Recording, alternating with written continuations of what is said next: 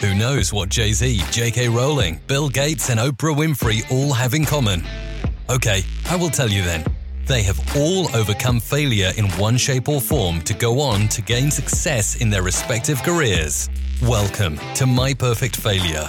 Join us as we delve into the world of our perfect failures. We will interview, explore, and discuss how our perfect failures can lead us to success. Join us and tune in. Welcome everybody to another episode of My Perfect Failure. Today we've got a wonderful guest for you. So my guest today has started a very successful career in New York on Madison Avenue as a creative director and co-founder of one of the most awarded ad agencies in America. His successful campaigns were covered in the New York Times, the Wall Street Journal, USA Today, and Forbes. He is also personally honored at both the White House and the UN for a successful public service campaign he spearheaded. But in the first 7 years of his career, he was actually fired 4 times. So today on My Perfect Failure, we are delighted to be joined by the wonderful John Follis, who will tell us how those 4 terminations became a springboard for his success. So a very warm welcome to My Perfect Failure, John. How are you? I'm great, Paul. Great to be on your show. Thank you for having me. Well, as I kind of alluded to prior to us recording, I'm super excited to have you on My Perfect Failure because, you know, I've researched you and so forth, but a little clue in the intro. I'm super intrigued by Madison Avenue. So hopefully you can give me a little bit of insights into what Madison Avenue was like, because I've got a bit of an advertising marketing background myself. But right. What I want to get into today is a little bit around where we talk about you were fired 4 times in 7 years. That sounds as though it must have been quite difficult. But in the first instance, can we maybe start with how you got into advertising, what that journey was like? Sure. It was almost by accident because I didn't really, unlike many people at a young age, I really had no clue what I wanted to be when I grew up. So, even in high school, there were subjects I was good at, but I still didn't know what to pursue as a career. And even the first 2 years of college, I didn't know. And I started getting nervous because once you're in college, and especially in my case, my dad was paying the bills and it wasn't cheap. You start to get a little anxious when you haven't figured out what you want to be when you grow up. One turning point was during my sophomore year of college. I was going to a liberal arts college, hoping that something at that school would spark a more clarity of what to pursue. And in a way it did, because I was taking maybe the only graphic design class that university had. And toward the end of that class, the teacher asked me if I could see her after class, which is normally not a good indication. Absolutely. But in this case, it turned out to be very fortuitous because she asked me what I wanted to do with my life. And when I told her I wasn't sure and asked her why she was asking, she responded, "Well, you're really talented. And I really would advise you to do something in visual or communication arts. I don't know what, but you're very talented artistically." My mom was a art teacher, so okay. I always knew that I was talented artistically, and always, far in any art class I had, I was always the top student, but really never thought of somehow turning art into a career. So when this instructor said to me that I ought to consider pursuing something in visual communication, I wasn't exactly sure what that meant. And when I asked her, she said, "Well, the first thing I would suggest is that you go to a college or university that has a much better curriculum in communication, arts, or media, or something than this school does. So I would encourage you to get the hell out of this school and go somewhere else. Yeah. Wow. And I said, well, do you have any suggestions? And the school that she suggested was the school that my dad graduated from. So how random is that? So, I mean, who could have predicted that? And so it was not a hard sell when I called my dad up and shared the conversation. He said, "Oh, well, that sounds good." Get some insider knowledge. And there was Syracuse University, which is probably even more expensive than the school that I was attending at the time. But because it was his alma mater, he didn't balk at my idea of transferring. So I found myself still going there as a junior and trying to figure out what courses to take. And I found myself talking to someone who I thought was some kind of a student counselor to help me figure out what classes to take. And I told him a little bit about my background, and maybe I had a portfolio at the time. I probably did. Showed him some of my drawings or designs or whatever I had. And he basically took my course card, and he filled it out and said, okay, now take that out to the woman over there and she'll sign you up. You'll get processed. And I looked at the card and it was like advertising 101, concepts of advertising, copywriting, strategic thinking. And it was all to do with advertising. And I said, well, wait a second. This is all about advertising. I'm not sure that that's what I want. To which he replied, listen, kid, if you're talented, if you have creative talented and you want to make money, go into advertising. Really? So literally, he basically picked the subject for you and just gave you the card. Yes, and said, take it to the woman over there. Wow. You'll sign it up. And it was and so I said, kid, if you're talented and you want to make money, you go into advertising. I said, okay. So I walked over to the woman. I said, by the way, she said, okay, well, very good. I'll sign you up. I said, by the way, who was that guy? She said, oh, he's the chairman of the advertising department. Oh, really? Okay. Yeah. Okay.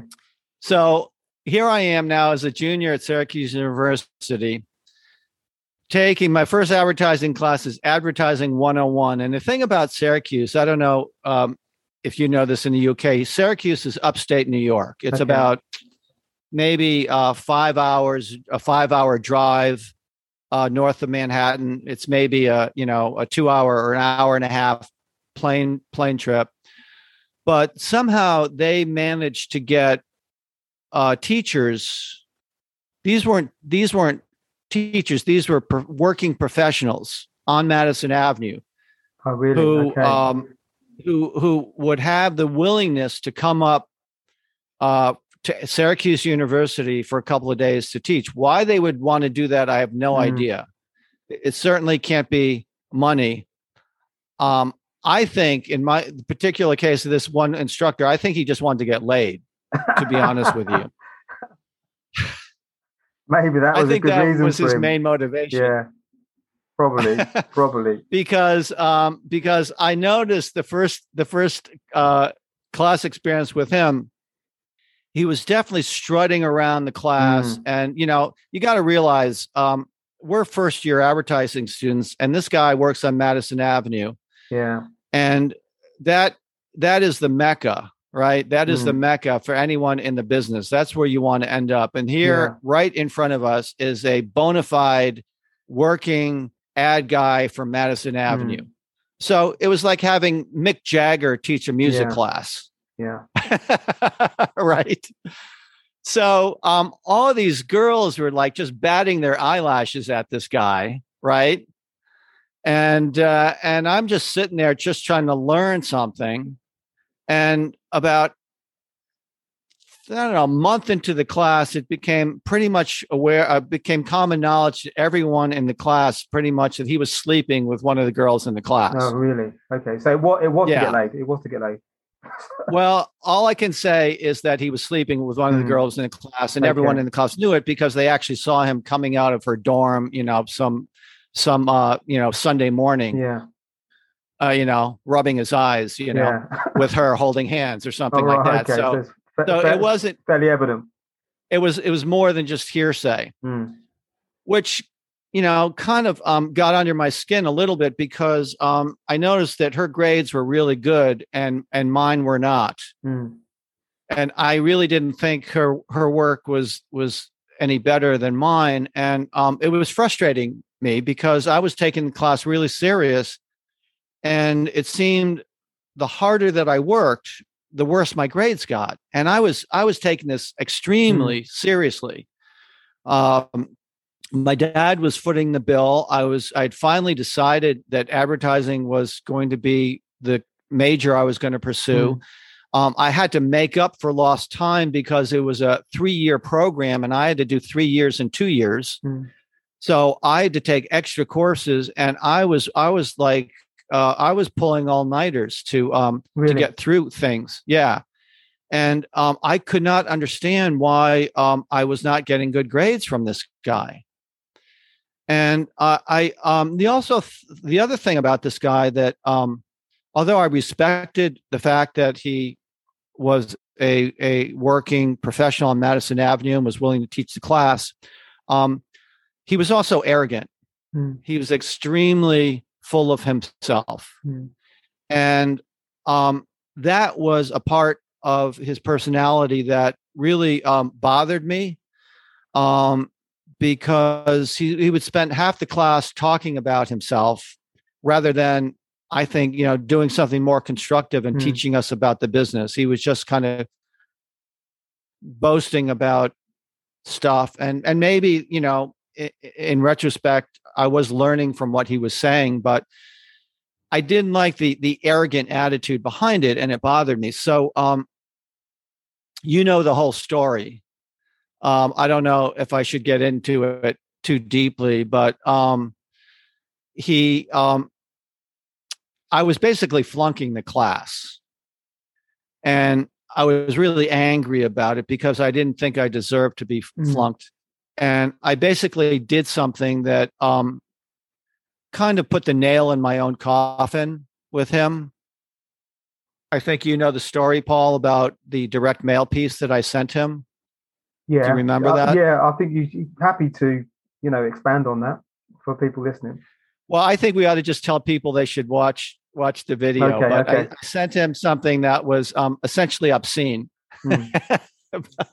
Well, what we can do, I can leave a link in the show notes because you've got lots of amazing videos, so that could be one of them. People can. Yeah, he as kind of a last, he actually positioned the assignment as an opportunity for all these stragglers in class to catch up, and he was looking directly at me when he said it. And he gave 3 rules for the assignment, and he said all you need to do is comply with these 3 simple rules, and you'll get an A. And to this day, I will argue that I absolutely complied with all 3 of those rules. He said it was a direct mail piece. It had to be something that related to him personally. It didn't have to be for a specific product or service. It had to be just something that could go through the mail that related to him personally, and he would never forget it. And if any student did those 3 things, they would get an A. And instead of getting an A, he pulled me. And this was the case where I was told that the teacher wanted to speak with me after class, and it was not good. He essentially said, "Let me give you." He said, "Listen, I'm going to give you a choice. There's 3 weeks to go in the semester. You obviously don't seem to be a good fit for advertising. So I'm going to give you an option. You can either drop the class now with 3 weeks to go, and it'll be like you never you never took the class at all. You get no credit at all for the class. Or you can try to tough through it for the next 3 weeks and accept the grade that I'm going to give you. And he said, and I'll give you a tip. If you do that, the grade will not be good. You know what? As you're saying that, I'm almost thinking that was probably one of the tactics that would, you can probably expound on this, but a tactic that's probably used in Madison Avenue in negotiations on when maybe you're having a disagreement with one of your colleagues or somebody that works within your team. Oh, yeah.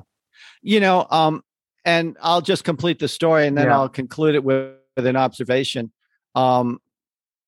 So it was pretty clear that I really didn't have a choice. I didn't want to, it was, as you know, your show is about failure. And either way I looked at it, I felt like I was a failure. One would be that I would have to tell my dad that I dropped the class and try to explain why I decided to drop the first class in the major that I finally decided I was going to do, or to tell him that I flunked out of it. So neither one was really a great option, but I thought that the better option was to drop the class than to have to admit to my dad that I flunked out of it. Yeah. So as he said, I asked him if I could have time to think about it. And he said, yeah, but not too much. He said, I'll give you 24 hours and let me know.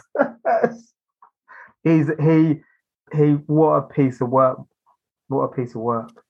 So, I realized pretty quickly that that's really all I needed. There really wasn't much of a choice. But, the thing for me, Paul, was that my DNA is to never give up. Yeah.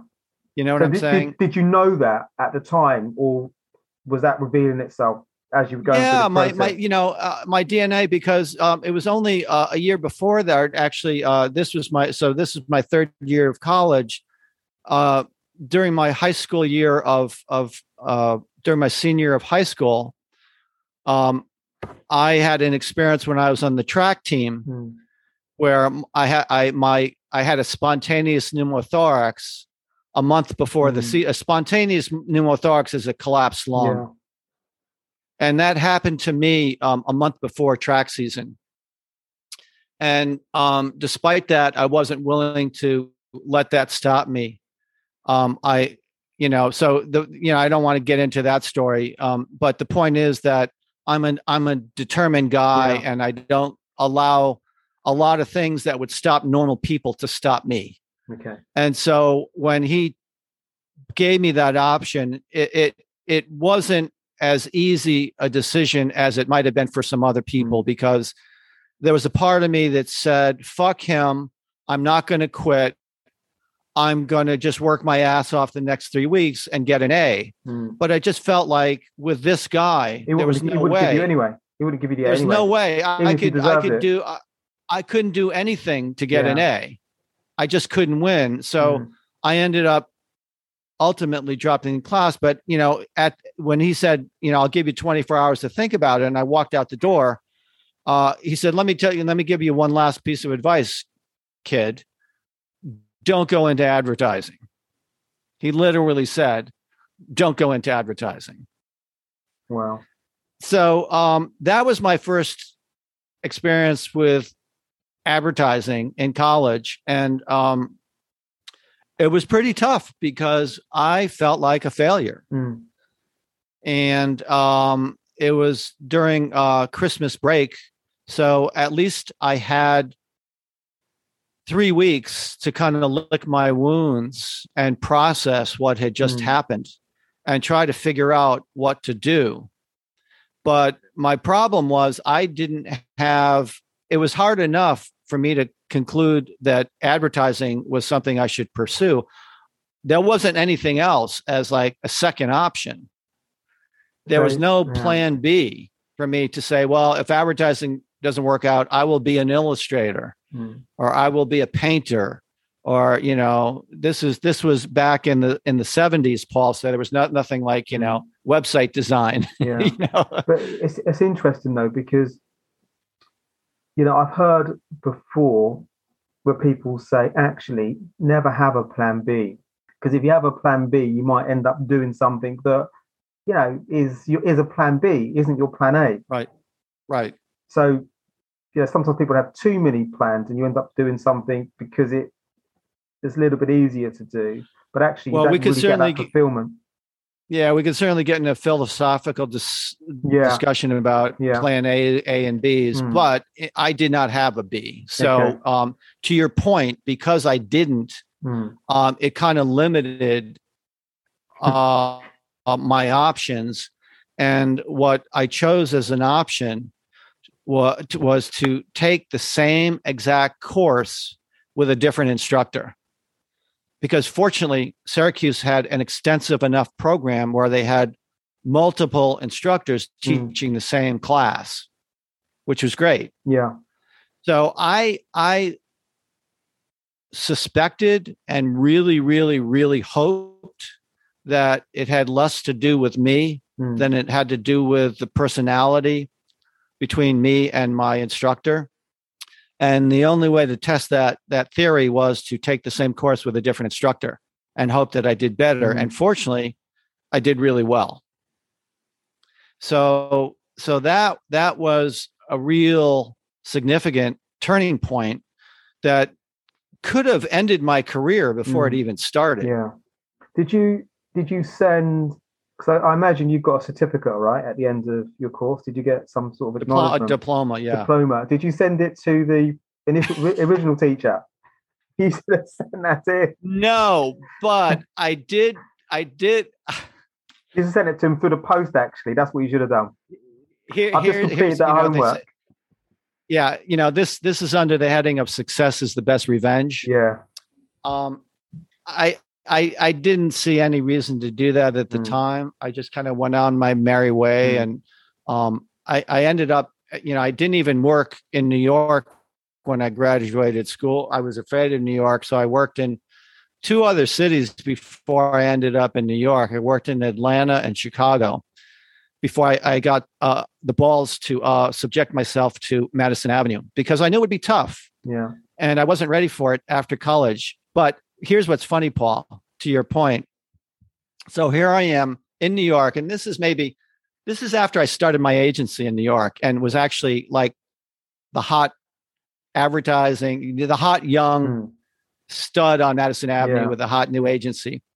And I'm at some event, right? And I'm at the shrimp table, stuffing myself with shrimp. And I look up, and there on the other side of the table, who do I see? Really? The instructor. Really? Yes. Wow. Tell me more. And I think if I had one more vodka tonic, I might have, I don't know what I would have done. I just stared at him for a couple of minutes, running through my head possible scenarios, pour the drink on his head, throw shrimp at him, tell him to go fuck himself, give him my business card, with creative director of my new agency. And I did none of the above. I just said, I don't need to do that. But it was kind of ironic that I did. That was my only interaction with him after that experience. Yeah. But it just shows you that, when you have that knowing, when you've got the appetite, when you've got the desire, you can turn things around. And can I just quickly go back to the college thing where you had the collapsed lung, but you did all your training and so forth? Because high school, sorry. Because I researched a little bit around that, and you mentioned that you got your letter, and I don't know what that means. So can you maybe expand on that? Okay. So the Holy Grail, I'm sure you know what Holy Grail is. Yeah. So when you're in high school and you're on a team, any team, the Holy Grail of success is what they call a letter. Okay. And it is a cloth letter, literally a letter of the first letter of the name of your high school. Okay. that you can then have your mom sew on a sweater. Oh, right. Okay. Okay. So you can strut around school with your lettuce sweater and try to impress all the birds, Okay. as you say in England. Is that still a word you use in England? You know what? In my formative years, I've used that. The reason I'm laughing because I can picture some of my female friends saying, "Was she flying? Was she?" Because that's what they would say to me, like, "Was she flying?" But yeah, you know what? I haven't heard that for a number of years, but I hazard a guess and say that is still used. You know, that is still used. Well, for people who are listening and have no idea what the fuck we're talking about, girls. Yeah, absolutely. Girls. Chicks. Girls. Yeah, babes. yeah, exactly. We go around the world, so people might not be. Yeah, so essentially, birds. People would say, what was that bird like you went out with, last week or something? I guess that's from the 60s, right? Yeah, I think 60s, 70s. It was, I think it stems from that era, and it kind of migrated into definitely to my youth. And you see my shirt, right? Yeah, I love your shirt. I love your shirt. You see your Beatles connoisseur. Beatles, yeah. Yeah. Probably so anyway, yeah. ever. So that's what a letter is. It's a sign of success that you have to, and in order to get it, you have to achieve a certain level. I was on the track team, so for me to get my letter, I had to place. I had to during a number of meets, I had to come in first, second, or third enough times to score enough points, credentials, to then be awarded a letter. Yeah, and getting a letter, is it just via sports, or can it come from a variety of different things? I've only seen it in the sports world. Okay. Athletic things, maybe for cheerleading or something like that. You can get a letter. I don't really know, but it's just, football, basketball, baseball, all the sports. Yeah. Okay. Maybe it's changed now. Yeah. I don't know. It kind of makes sense to me now. I think as you described it, I think I may have seen it in a film in a distant past. So can I ask about Madison Avenue? You talked about, you qualified, you decided that you were going to work in advertising. You've wanted to start in Atlanta and Chicago because it was probably less fearsome than New York. What is it about Madison Avenue that makes it at the time, I don't know what it's like now, but at the time that made it more intimidating? Well, first of all, New York is intimidating, regardless of what street you're on. Okay. Where are you from? Where are you from in the States? Are you from New York or? I'm from outside of New York, Connecticut. Okay. I grew up outside of New Haven, Connecticut, which is about a little under 2 hours drive away from Manhattan, New York City. Not too far away. So I would go into New York with my dad to see Yankee games and, stuff like that. And it always freaked me out because I'm kind of a country boy. I mean, where I grew up in Connecticut was pretty rural. My house did not have a sidewalk in front of it. We had woods in our backyard. So that was my upbringing and orientation for the first 18 years of my life. So New York was certainly an exciting place, but it was a little bit crazy and very intimidating. Just everything is twice the speed that I was used to. People would move fast, they talk fast, they would give you the finger at the drop of the hat. Probably like London. I don't know. Yeah, London's the same. But it's funny with London. I like the energy of that, but it's nice to escape it. So weekends, working in London's great because you get the energy, lots of opportunity, lots going on. But it's nice to escape at a weekend so you can draw breath and then go back into it. Right. And I used to love New York on the weekends just for that reason, because everyone would leave. It would be a ghost town on the weekend. And, I got around town on a bicycle and I had to fear for my life during the week when I was riding a bike in New York, because at any moment someone could pop out of a cab and, knock you on your head. And that happened to me a couple of times. Really? But on the weekend, it was like the streets were empty, especially in the morning on a Saturday or Sunday morning. You could go out for breakfast and just ride on a bike and ride in the middle of the street, which was great, to answer your question, so New York was, and I think to a large extent even now still is, the center of advertising in the world. Less so now than it used to be, because the digital landscape has kind of flattened things out a lot in that respect. But it's kind of like, if you're an actor and actress, you want to go to LA. That's where Hollywood is. Or if you're in the record business, sure, you can go to London, you could go to New York, but if you want to go to the absolute Mecca, it's going to be, for certain industries, it's going to be certain cities, whether it be for publishing or advertising or media or fashion or whatever. So I wasn't, most kids that graduated Syracuse University in New York went directly to New York after Syracuse.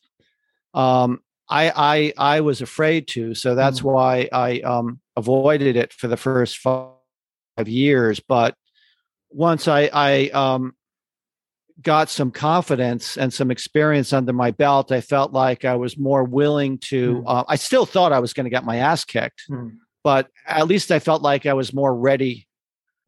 For that. And I did get my ass kicked. Okay.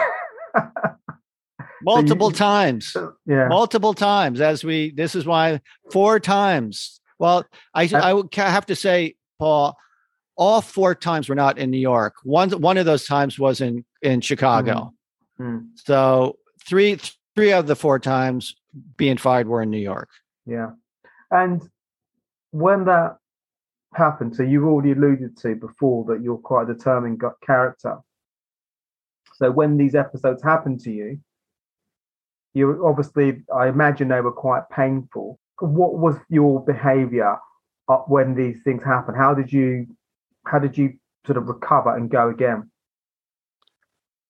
You mean besides drinking?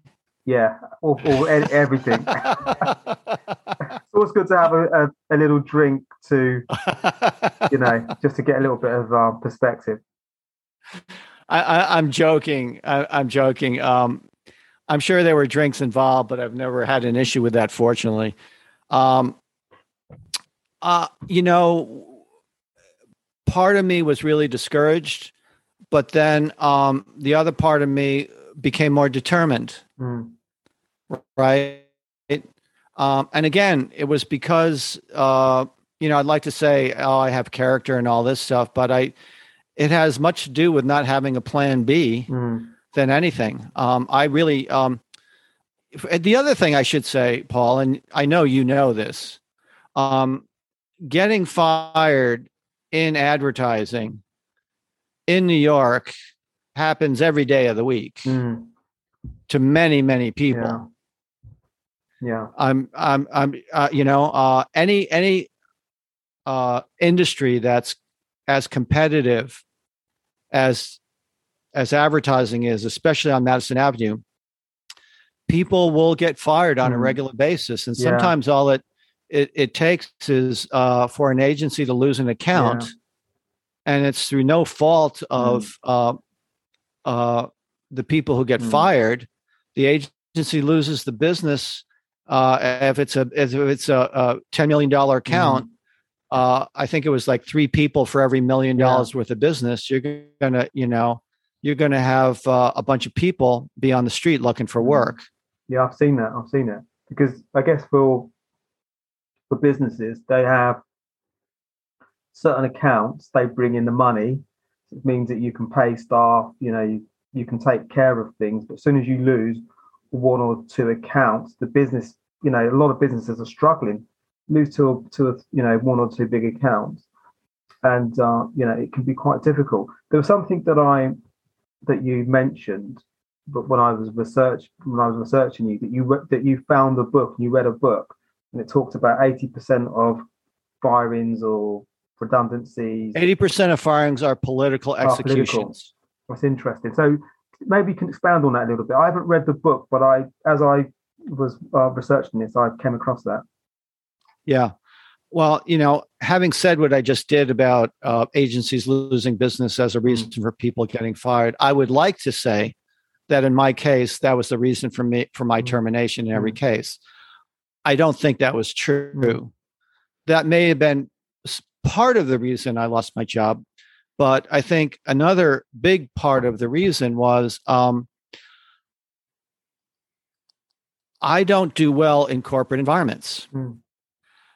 Some people do because they have the personalities that do. They know how to maneuver within a corporate environment, which is a talent and a skill that I admire in people if they can do that. That was a skill that I never really had, nor did I really try to develop. I think I was naive to think that I could succeed simply based on my talent.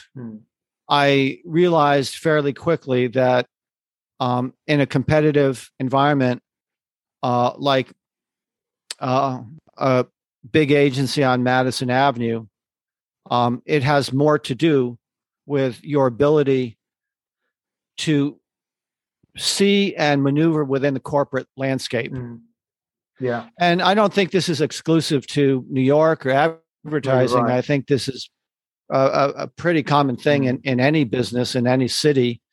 The sooner you're able to kind of figure that out and know how to deal with that without selling your soul. And I think that's the key thing, without selling your soul, because oftentimes it is going to be a compromise, and it really becomes a question of how much you're willing to compromise. Yeah, no, absolutely. Some people are more willing than others.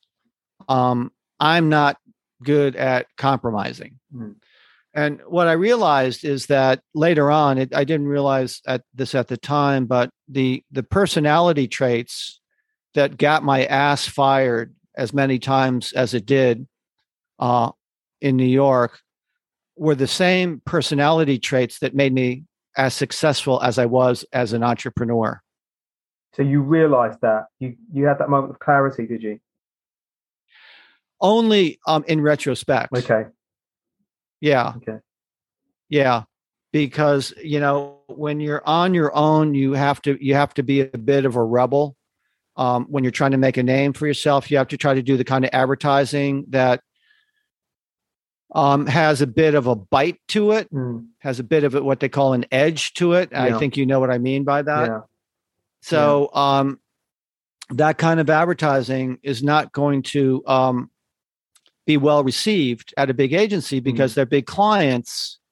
When you're advertising a huge brand or something like that, they don't want to do anything that's going to ruffle feathers, even potentially. They say they want breakthrough advertising, but the reality is they don't want it to be too breakthrough.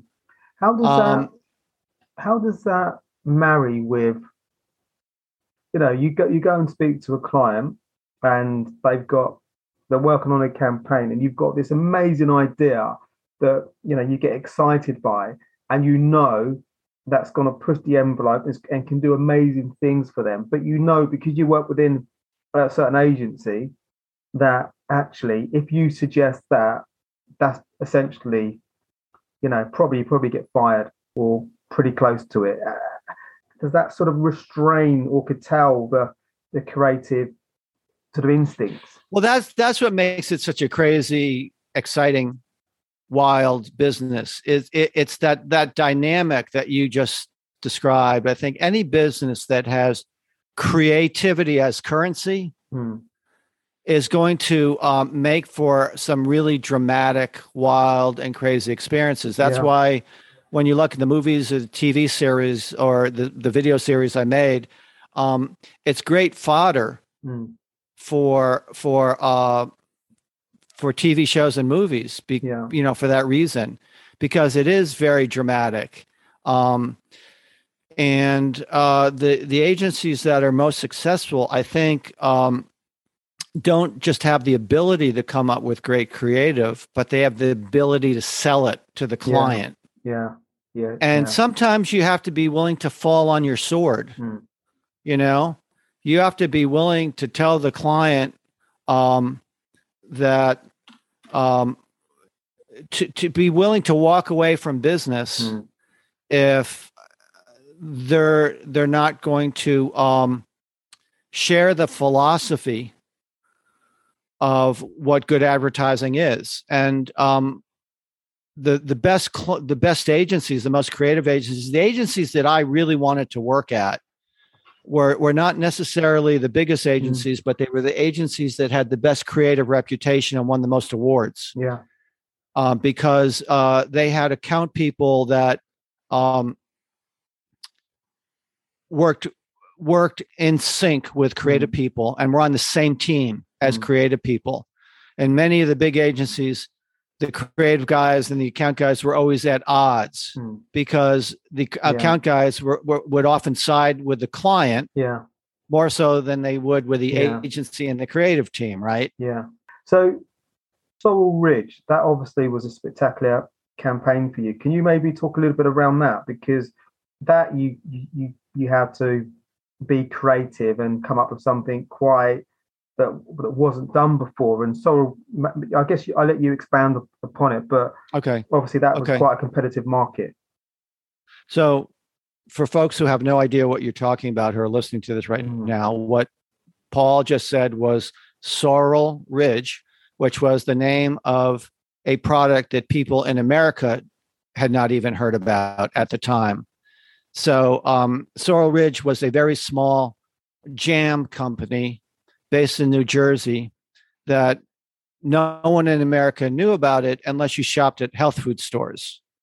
Because unlike most jams and jellies at the time, and this was 1988, at the time, in your major food stores, you didn't have jams and jellies that were not made with a lot of high fructose corn syrup and sugar. So this particular product was healthy in that it was not made with high fructose corn syrup and refined sugar. But before I continue, I have to ask you a question. Do you have Smucker's jam in England? Not that I'm aware of. It might exist, but it's something that I'm not aware of. Okay, so have you ever heard of Smucker's jam? No, but I'm not a connoisseur of jam. I'm not a connoisseur. Okay. So this may be a problem for your listeners if they're listening from other countries, but anyone in America knows that there's certain brands in America that everyone knows simply because they've been around for a long time and they've had great advertising campaigns behind them for years and years and years.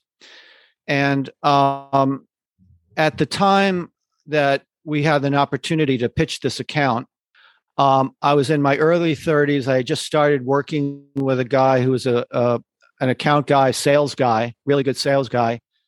And we were looking for new business. And he stumbled on this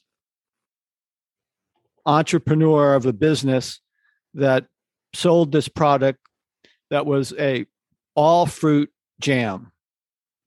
All fruit, meaning no other crap in it. It was all fruit. It was healthy. It actually tasted good too.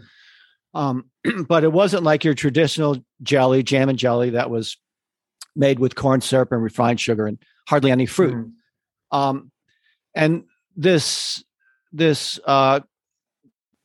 president of this company was looking for ad agencies to do a TV commercial, which was super exciting because usually when you're starting out, you don't get an opportunity to do a TV commercial. Maybe you get a chance to do a brochure or, some shitty thing like that, but, not a TV spot.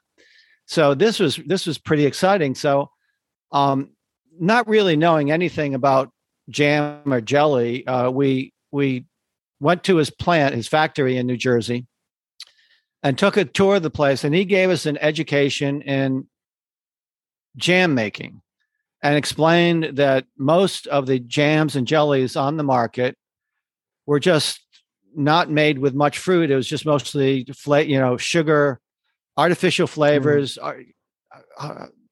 corns, high fructose corn syrup, and refined sugar.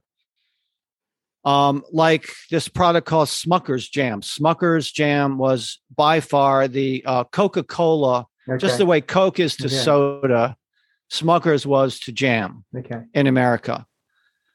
And they had a tagline that everyone in America would know. It was called, with a name like Smucker's, it has to be good. And that was burned in the brain of every American for years and years and years, because for 40 years, they started, I think, in the 40s doing TV commercials. And so any jam company that was trying to compete against, it was like David and Goliath. Okay. Yeah. You know what I'm saying? Even if you had a better product, most Americans could give a shit about, and this is now more so that they think about refined sugar because there's an awareness of it, but I'm talking 1988, right? And so back then it was just give me something that tastes good with my peanut butter on bread.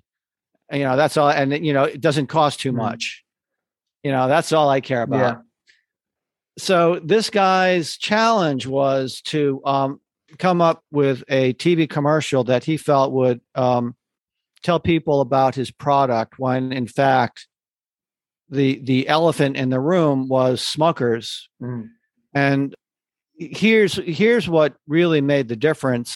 He had a, you talked about my experience with my old teacher, and did I send him my diploma when I graduated? Kind of shove it in his face. Yeah. This guy apparently at one time wasn't sure that his company had a future and was considering selling his company. And one of the companies that he was considering selling his jam company to was Smucker's, because they were the big player in the industry.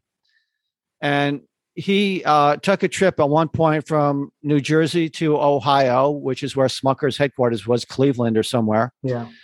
And had a discussion about the possibility of them buying his company. And they basically, apparently, insulted him by saying they didn't think his company was worth a dime, but they would take it off of his. They would take it off of his hands for a couple of bucks. Yeah. So rather than coming back and sticking his tail between his legs, he decided that he was going to try to fight them and get them back. And so he told us when we were offered the assignment, and we were just one of 5 other agencies that were given this assignment. The only thing he said was, after explaining to us that his product was much better than Smucker's because it was healthier, he also said, if you wanted to do something that was competitive against Smucker's, that would be okay with me. That's all he said. So I don't know how much time you want me to spend on this, but we did something that was definitely competitive against Smucker's. And we thought, that was a great strategy, because when you're the small guy, if the only way you can compete with them is by really proving that you actually are better, right? Yeah.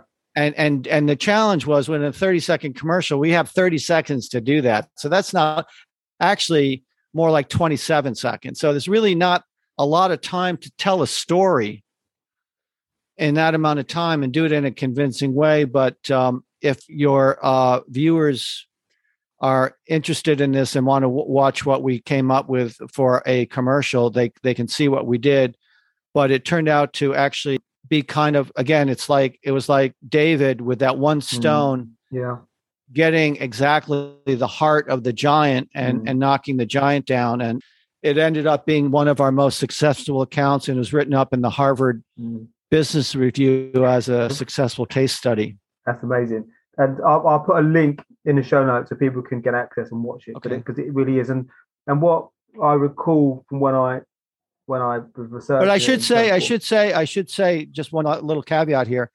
When we showed it to the client, his lawyers got really nervous. Yeah. Because again, they thought that because we were basically throwing mud in the eye of Smuckers, they thought that they were going to get their ass sued immediately, which was a really valid concern. So I have to give, again, this is where you talk about clients who are willing to do stuff and other ones that aren't. To his credit, knowing that he might get sued and probably would get sued, he still decided that it was willing to take the chance and run the TV spot, which he did. And ironically, Smuckers never sued because I think it would have done was draw more attention to them, and it would have been bad press for them. Yeah, so you kind of snookered them, and obviously the campaign went really well for everybody apart from Smuckers. So so that I enjoyed the advert, plus I enjoyed the story. Thank you for sharing that. And coming from that moment where years ago, where you had those 4, I guess, firings in 7 years, you also got the opportunity to go to the White House and go to the UN. So maybe you can talk a little bit around that. That's a fairly significant recovery from maybe, I'm not sure you ever thought about not staying with advertising, but to go from those difficult moments to go where you're going to the White House to meet Barbara Bush and then cycling to the UN. You must have been thinking, what's going on? Oh, yeah. Yeah. Again, what we're talking about for your viewers is my advertising stories, which I've actually compiled in a video series that is viewable online. It's on YouTube and Vimeo. For anyone interested, the title is called True Stories in Advertising. And the reason Paul is asking me questions is because he actually watched it, which actually shocked me. There are 9 stories. They range from about 5 minutes to about 24 minutes long. And they chronicle some of the wilder and crazier experiences I had during my 30-year advertising career, one of which was getting invited to the White House and the United Nations. So that's just a point of reference. I won't go into it in too much detail because I'd like to encourage people to actually watch that episode, which is entitled, the NBA, the White House, child abuse, and Hitler. Yeah, so I need to watch that one again. I had to get the order right. I know it ends with Hitler. So it's the NBA, child abuse, the White House, and Hitler.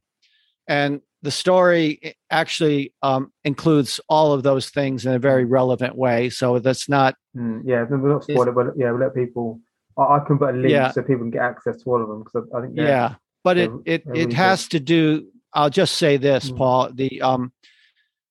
I went to those things not because I was taking a day trip. I went because I received an invitation in both cases to be invited, where I was honored at both cases for a very effective public service campaign that I was involved with, that I was being acknowledged for in both cases. So one of them was they both have to do with child abuse. One of them, the White House one, was for a national TV commercial, a national TV campaign that ran during NBA games for several months. That somehow someone at the White House, I guess he was a basketball fan, and I don't know if it was President Bush, maybe he was watching a basketball game and said, "These are great TV spots. We got to find out who did them." At the time, Barbara Bush had this thing called the 1,000 Points of Light, where they were trying to, it was a catchy phrase that they were using to acknowledge average American citizens, that they considered these 1,000 points of light that were doing things to make the world or make the country a better place, a point of light. Yeah. So anyone who was doing something that was public service related in an important or significant way, they felt deserved to be acknowledged. So because my TV commercials were running nationally, they were pretty visible, and someone at the White House saw them and liked them and figured out that I was behind them. And that's how I got invited. And similarly, the UN was also for child abuse, but totally unrelated. The child abuse was for a print ad that I had come up with on my own that involved Hitler. And I won't go into too much more detail, but maybe I piqued your viewer and listeners' interest to click on the link that maybe you will include. Yeah, I can put that. And there's lots more true stories on there, and they're all really good. There's a number that spring to mind, but I'm a huge Jerry Seinfeld fan, and you've got the Clio Awards, which is great, and that's a great story in itself. But when it finishes at the end, and even Jerry Seinfeld knew about that particular event that you went to, so I found that incredibly funny, and that linkage. So if you like Jerry Seinfeld. Well, that story, again, for your viewers, is the first one that I created. And the title is The Most Bizarre Evening in Advertising History. I believe that's the title, right? The Most Bizarre Evening in Advertising History. Yeah. Includes a clip of Jerry Seinfeld, who actually was aware of that. He wasn't at it. I was actually at it. I was at it. And you won. Seinfeld, you won. Eventually, when you found out, not particularly that night, but I won't go into too much detail because people can watch. But it was an award. It was an award ceremony. We'll just say that it was a Clio award ceremony. Clio is the Oscars of the advertising business, and I was up at the time. I was nominated for three Clios, and so I was there attending as a hopeful winner of a Clio. Yeah. And as you said, these are industry, like the Oscars. So we're getting towards the end now. I'm conscious of your time. So I think I've got 3 questions. So one is, people watching, listening to this, and they potentially are struggling. What's your advice to them to overcome, whether they've been fired or whether they've had a difficult moment? Do you have one piece of advice where you think, actually, lean into this or lean into that? Yeah, I think they ought to listen to your show.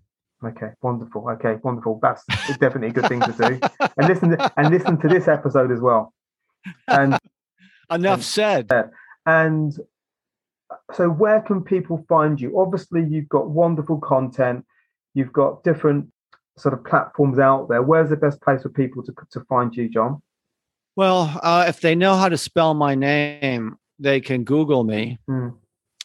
And because I have so much content, I mean, I've been posting content online in various formats ever since the internet began. So I don't know many people who have more digital content than I do. So I don't even think they have to put anything other than my name, and they'll see. They could put advertising. They could put. I also made a documentary, but I think if they just put my name, a bunch of stuff will come up in Google. Yeah. FOLLIS. Okay, perfect. And I'll put links on the show notes. And where I think you'd be amazing, I know that we've already discussed this, but I think for businesses, organizations, advertising, marketing companies, where you need a keynote to come in and talk to them about Madison Avenue, or maybe even they can pick one of the true stories, because there's so many. And maybe you could give them like a 60-minute overview of what that was like. And, I'm in the UK. So when you talk about Madison Avenue, I'm always intrigued about the mystique of that, because I've got a little bit of a background in advertising, and Madison Avenue is kind of like the mecca for us. So if any companies or anybody's out there that would like to speak to John, I'll put details there. So you're easily contactable for maybe Thank those you. types of. Listen. I love, these stories at the time were not always easy to experience, especially the one getting fired 4 times. Very, very tough. But now, if I can share those stories, certainly on your show, as inspiration to other people, and say that, I know you had one guest early on in your show that was talking because she was fired once, and she was talking about it. So if you can get fired 4 times in 7 years, like I have, and still have a successful career, amazing maybe career. that could be. Thank you. Maybe that can be an inspiration to other people, and I'd be glad to. I think it's important. I think it's important to share those moments, those stories, because I think when we experience difficult moments, it can be difficult to be inspired to get up again. If you don't have that resilience trait that you've got, or maybe we don't have the right people around us, then we might never get up and go and do the things that we want to do. We can fall into to do something that, is, we're functioning, we're doing something, but we get no fulfillment. We don't want to get up in the morning whilst we're there doing that. We're not delivering our best. So I think that your stories, that particular story, but all the stories are wonderful stories. So I'd encourage everybody that's listening, watching this, to dive into those. And if you've got a particular preference, I know John would be happy to maybe talk to their company, talk them through that, and give them a more of a broader overview of what was going on there, and the lessons they can take out. And my last question, John, is the recurring question. So if you can invite 3 inspirational people for dinner, who would you invite? Yeah, I was waiting for this. I was thinking of the usual, Jesus and those guys. He's been invited a lot. Yeah, I'm sure. The problem with that is I don't think we'd speak the same language. So, if it was the real Jesus, he would be speaking Arabic or something, and I don't think that conversation would be very good. Yeah. So for lack of any other options, you mentioned that when people go through different challenges in their life, they need to hear inspiring stories or have people around them that can keep them from falling apart. And that is definitely true. And I'm glad you mentioned that, because not everyone has people in their life that can be supportive of them.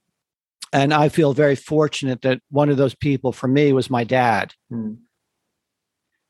So if I, could think of someone, it would probably be him. Fantastic. And you've got 2 more. That's all I would need. I think my dad, and maybe my dog, my old dog. Okay. I would like. I don't know. Are pets allowed? Pets are allowed. Pets are allowed. Okay, so my dad and my old golden retriever, I think, would be okay. And what I'm going to do to make it a 3, if I'm in the area, I might just knock on your door and say if you've got a spare plate. Absolutely. That gives us 3. It'd be great. It would be great to meet you in person. Absolutely. So if you ever, come stateside, let me know. Yeah, I will do that. That has to happen. I listen. And maybe I think I may be in London before you in New York, because I am dying to get to the UK. Okay. Would that be amazing? Yeah, and my girlfriend's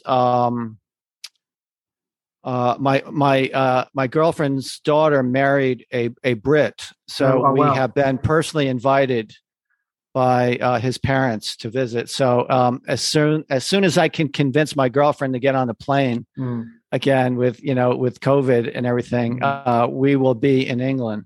Well, wonderful. If you're around that London area, let me know, and maybe we can have lunch, and maybe around the advertising area, we can maybe go around and have lunch around that area, Soho, around that area. That would be awesome. Okay, John, it's been an absolute pleasure. Thank you so much. I was dying for this particular episode because I'd been sent your information, and it was wonderful to research you, and now to meet you and to get to know you. So thank you so much. And Thank you, everybody, for tuning in to this episode of My Perfect Failure. You can find me at www.myperfectfailure.com, and please look out for the next episode of My Perfect Failure. Take care for now. Cheers. Bye. Thanks for listening to My Perfect Failure podcast. Be sure to visit www.myperfectfailure.com to join the conversation. Subscribe to our podcast on iTunes or Google Play. Look out for our next episode.